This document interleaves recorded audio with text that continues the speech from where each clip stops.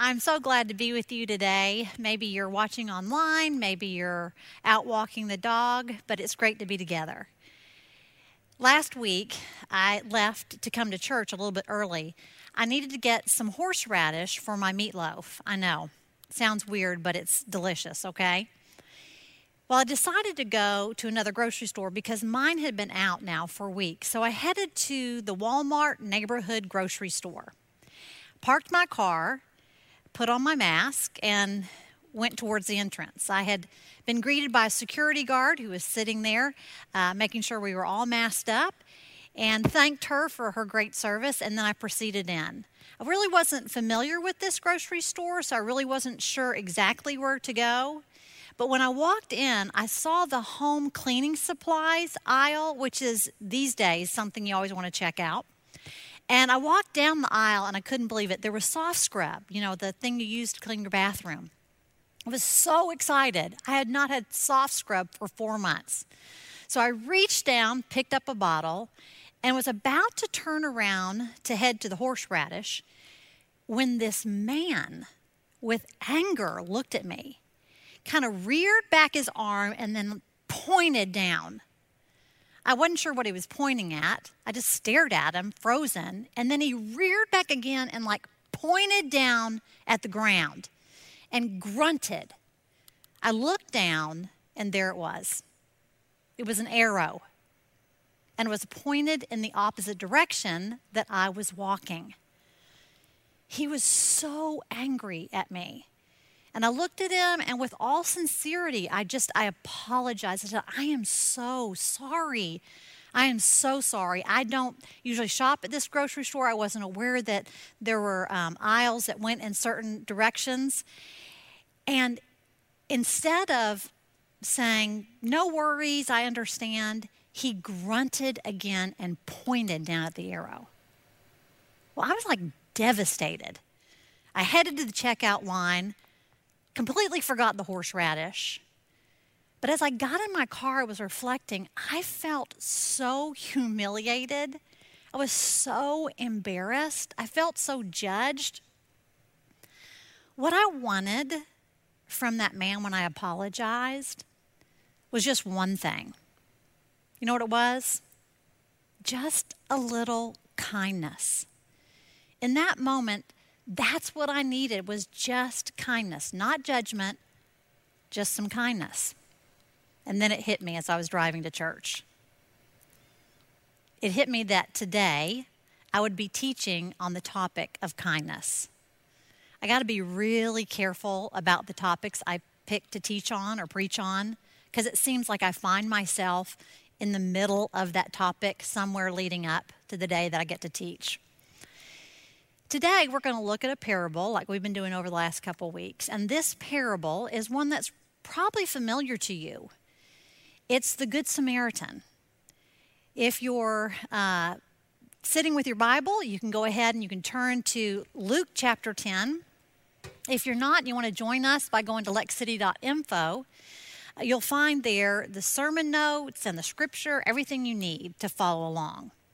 But we're going to look at this story of the Good Samaritan. And what I want to do today is I want to look at it from a different angle maybe than what you've looked at before. And I want to look at the topic of kindness. So let's join together. Luke chapter 10, starting in verse 25. One day, an expert on religious law stood up to test Jesus by asking him this question: "Teacher, what should I do to inherit eternal life?" Jesus replied, "What does the law of Moses say, and how do you read it?" Now, this is a good question from this expert of the law. The problem is his motive. Good question, bad motive. You see, Jesus doesn't tell him the answer yet. He answers this young man, I assume, the way Jesus does a lot of times. He answers the question with a question. Hey, you're the expert in the law. Why don't you tell me what it says? And so he does. Verse 27. The man answered, "You must love the Lord your God with all your heart, all your soul, all your strength, and all your mind, and love your neighbor as yourself. Right, Jesus told him. Do this and you will live. Now, if the story had ended there, this expert of the law would have thought, man, this story is a keeper. I'll be telling my kids about this, my grandkids about this. Right answer when it comes to Jesus. But that's not the end of the story. Look what verse 29 says. The man wanted to justify his actions.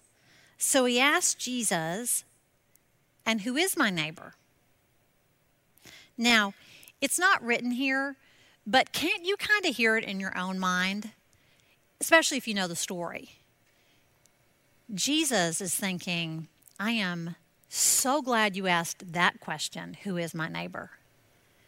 Because I happen to have a story for you. And he continues. Jesus replied with a story. A Jewish man was traveling from Jerusalem down to Jericho, and he was attacked by bandits. They stripped him of his clothes, beat him up, and left him half dead beside the road. By chance, a priest came along, but when he saw the man lying there, he crossed to the other side of the road and passed him by. A temple assistant crossed over and looked at him lying there, but he also passed by on the other side. Then a despised Samaritan came along, and when he saw the man, he felt compassion for him. Going over to him, the Samaritan soothed his wounds with olive oil and wine and bandaged them. Then he put the man on his own donkey, and he took him to an inn where he took care of him.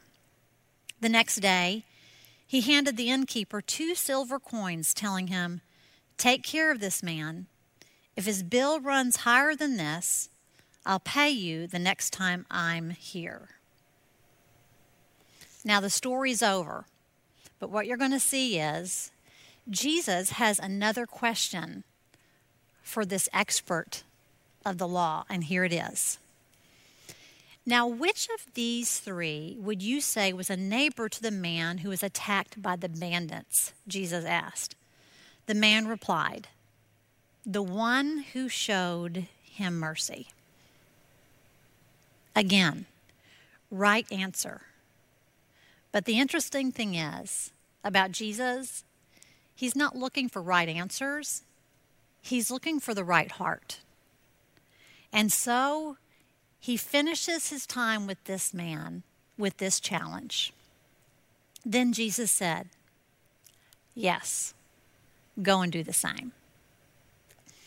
I recently came across a book that the title caught my attention. The book is by author, speaker, and missiologist Ed Stetzer. And I want you to see the title of this book. Very interesting to me. The title of the book is Christians in the Age of Outrage. And then the subtitle, How to Bring Our Best When the World is at its Worst. How to bring our best when the world is at its worst. I think you can see why this title caught my attention. And I thought about our topic today on kindness and about the Good Samaritan, because the culture during this time was in upheaval. There was lots of prejudice. There were lots of groups against groups, opinions against opinions. The world was in an outrage, and you have to really understand some of the background behind the Samaritans and the Jews to understand exactly what's really going on. You see, the Samaritans and the Jews hated each other. They were racially divided. They were prejudiced against each other. For a Jew would think a Samaritan could be anything but good. And yet in this story, what do we see? We see Jesus making a really strong point here that it is the Samaritan who is the hero. It is the Samaritan who is good. It is the Samaritan who is kind. And then I thought, whether 2,000 years ago or today, kindness is a powerful tool for good. Kindness. I don't know if you know this or not, but the Bible has a ton to say about kindness. Kindness is extremely important to God. And as Christ followers, we realize everything we even have is because of the kindness of God. And in a world that is rude, where people are angry and uncivil, more polarized than ever, to be kind, to be nice, is actually to live countercultural. Wouldn't you agree with that?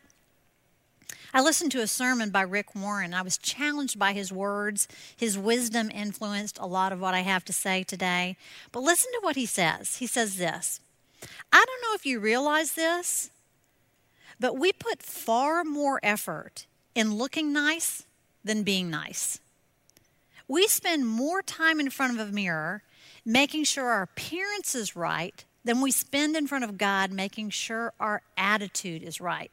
And then he summarizes by saying this. He says, to look nice, be nice.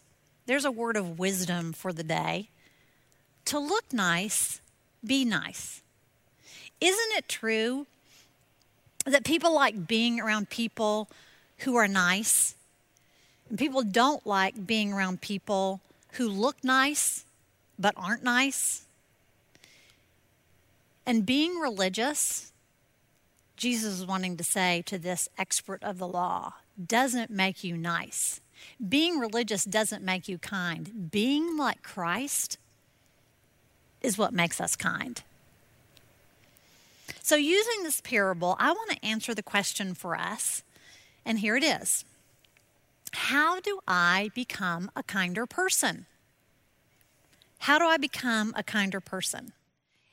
And I want to start by us getting personal with this, kind of doing a little reflection here. Like, do you see yourself as a kind person? Would people that you work with, that you live with, would they describe you as a kind person? When you're in a challenging interaction, when you're walking down the aisle in the wrong direction at Walmart, are you a kind person? The good news is you and I can become kind people. You and I can grow in kindness. It is about becoming kind, growing in kindness. Galatians chapter 5 talks about kindness as a fruit of the Spirit. What that means is that if you're a Christ follower, the Spirit of God, through the presence of the Holy Spirit, lives in your life. And because of that, you have the potential to bear the fruit of kindness. Now, you may know that I love to garden, and I got a great garden this year. But I have this tomato plant. Let me show you a picture of this tomato plant. Can you see how green that tomato plant is? And you can't tell from looking at this picture how big this tomato plant is, but I'm going to tell you, it literally comes up about to here on me. And it's probably this wide. It is the most amazing tomato plant. There's just one problem. It has no tomatoes. Seriously, there is not one tomato on this tomato plant. I said to my friend Robin Meek, I said, I am cutting that tomato plant down. It's gone. She's like, don't cut it down. I'm like, it doesn't have any tomatoes. Tomato plants are meant to produce tomatoes. And as a Christ follower, with the Spirit of God living in my life, living in your life, we are meant to produce the fruit of kindness as evidence of God's Spirit in our life, so we can become kinder. So how do we do that? I want to use the parable, and I want to look at 3 ways from this story that I see from the Good Samaritan that we become a kinder person. Number 1, I choose to see the person. The first thing is this: I have to see people around me, the person in front of me. Look at Luke 10:33. When he saw the man's condition, his heart went out to him. It starts by seeing things you've been missing. I'm going to get my hair cut this week, and I'm just kind of putting it out there. This is a warning to my husband. Don't miss it. Like, love begins with seeing, but we miss things all the time. Sensitivity begins by seeing. And this man saw the condition of the one who had been wounded. He saw him. I love what Rick Warren says. He says, you can't care until you're first aware. Are you aware of the wounds, the needs, the longings of those around you? Because they're everywhere. They're with you and those that you work with, those that you live with. They're everywhere. And do we see them? Because seeing is caring. But we miss them, don't we? So often. We don't see the person or we don't see the wound. And sometimes that's because we're great at hiding them. I mean, I certainly am. We hide our grief. We hide our loneliness. We hide our wounds so that others can't see them. But the second reason is because sometimes we're just in a hurry. And I'm telling you something about hurry. Hurry is the death of kindness. Hurry is the death of kindness. Hurry will kill the opportunity for kindness. So how do I become a kinder person? I slow down long enough and I look first. I choose to see the person. And the second thing I do is this. I choose to sympathize with the pain. I choose to sympathize with the pain. I heard someone share this key to kindness, that when you're in a situation that calls for kindness, like I was last Sunday, I was in a situation that called for kindness. And my response, even to this man, what you do is you stop asking what's wrong with this person, what's wrong with him, and you start asking what's happening in their life. Like, it's just a great little tool. Some of you think, I'm really not that sympathetic of a person, but you can become sympathetic. You can learn to be kind. And this is a great way to do it. Because so often, isn't it true, like I'm in a situation and I just think, what is wrong with that person? Why are they driving this way? Why are they acting this way? And if I shift my question from what's wrong with them to what's happening in their life, I can find things start to turn in my heart. So verse 33 says, when he saw the man, he felt compassion for him. There's movement from his eyes to his heart. You see, kindness doesn't just see, kindness also cares. The Good Samaritan didn't just see the man who was wounded. He ended up feeling something for him. And what did he feel? He felt compassion. The NIV uses the word pity. He felt pity for the man. And that can be translated that way, but it's actually more accurate to translate the word compassion. And I was doing some research on these different words, pity, sympathy, compassion. And I found something really interesting on Psychology Today. This diagram that shows sort of the different levels of engagement that start with pity and end with compassion. It's a progression towards kindness, how kindness is expressed. Look at these different stages of engagement. Pity is when I simply acknowledge your suffering. I acknowledge your suffering. But sympathy is when I care about your suffering. When you move to empathy, you literally feel that person's suffering.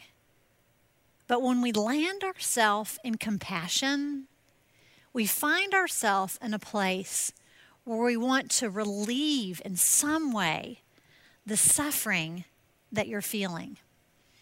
The Bible says it this way in Galatians 6. Share each other's troubles and problems, and in this way, obey the law of Christ. The connection, the engagement that you and I have when we move through these stages towards compassion, land us in a place where we don't just see the person, we don't just feel what they're feeling, but compassion calls us, this kind of kindness calls us to a place of wanting to do something for that person. And that is number 3. The third thing I can do, I choose to see, I choose to care by having sympathy, but the third thing is this. I choose to seize the opportunity. I choose to seize the opportunity. Let me give you a definition for kindness. It's this.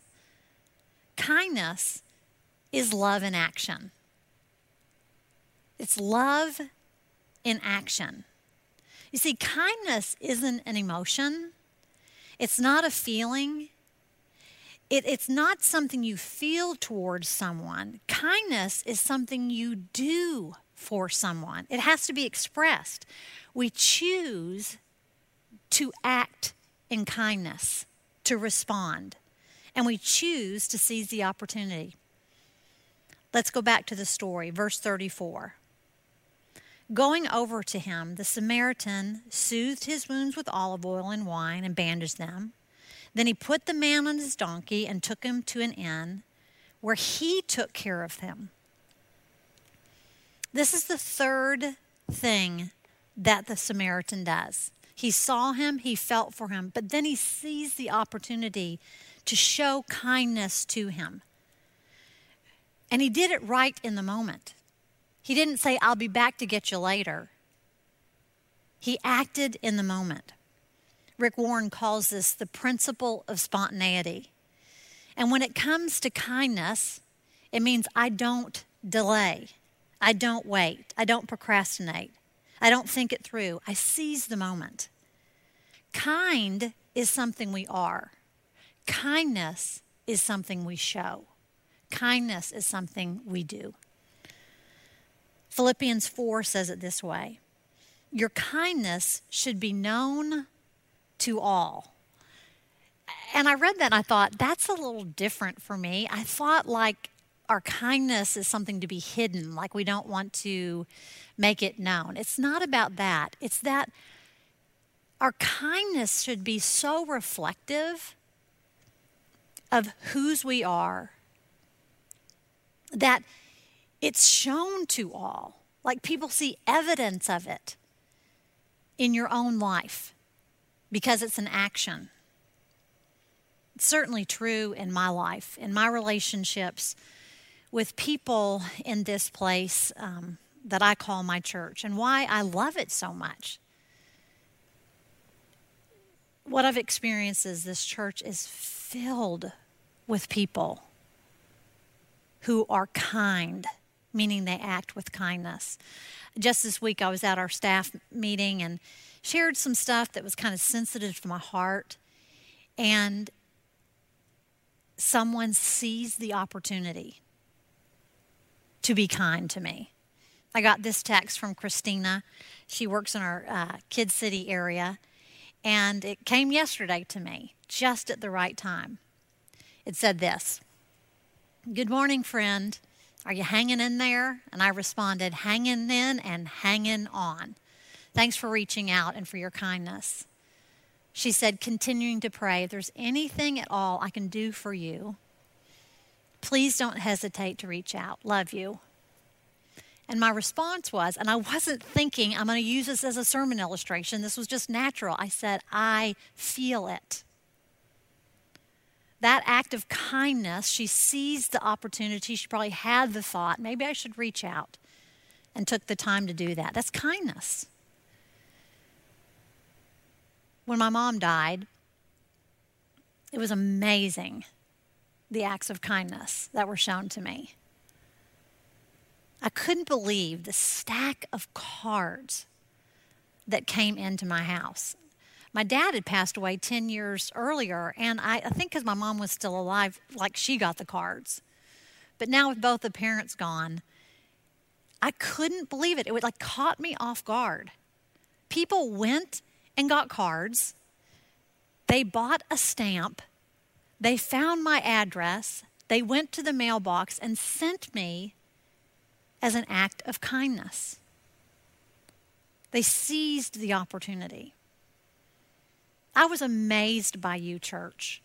Several weeks ago, when you had the opportunity to respond, to seize the moment for India, who was in crisis because of the typhoon, the money that you sacrificially gave, sort of like the Good Samaritan, who took the money out of his pocket to care for someone else, it blew me away. And we saw the evidence of your kindness to men and women, families, children who had no food. Kindness. Are you seizing the opportunity? Kind is something we are, but kindness is something we do. So there's your three. 3 ways you can become, I can become kinder people. I choose to see the person. I choose to sympathize with the pain. And I choose to seize the opportunity. Now there's one word that's repeated 3 times. And wherever you are, can you say it with me? What's the word? It's choose. Choose. It's a choice. I was telling my daughter about my topic today about kindness, and she said, kindness takes real effort. It takes effort to be kind, and that's true. It does. Kindness is costly. It costs the Good Samaritan time and money and energy and who knows what else. Kindness can be costly. It will cost you. It will cost me. It'll cost us time and inconvenience. Even the right to be understood, it's costly. It'll mean going against a culture. It'll mean instead of asking, what the heck is wrong with you, man in the aisle at Walmart? It'll mean responding with kindness. I'm sorry. I didn't know. Kindness. It's costly. And it was costly for God. For God, it cost him his only son. It was his kindness that leads us, it says in the Bible, to repentance. And in Ephesians 2:8 it says this: God saved you through faith as an act of his kindness. You had nothing to do with it. Being saved is a gift from God. So here's my challenge for us today. I've got a question for you. Would you be willing this week to pray a simple prayer, 1-sentence prayer, to become a kinder person, to pray this prayer every day? God, how today can I show kindness? Just today. God, how today can I show kindness? What if you and I were to pray that prayer in the morning, on our way out, or before we get up from bed, whichever you need to do, and I bet we'll start seeing people sympathizing with their pain and seizing the opportunity to be kind. And when we do, this world will be a better place. And God's Spirit in and through us will be evidence to a world of a kind God who cares about them. Would you pray with me, please? So God, today, what is it that you're saying to us through this message? And maybe you just take a moment where you are to ask him, God, what are you saying to me?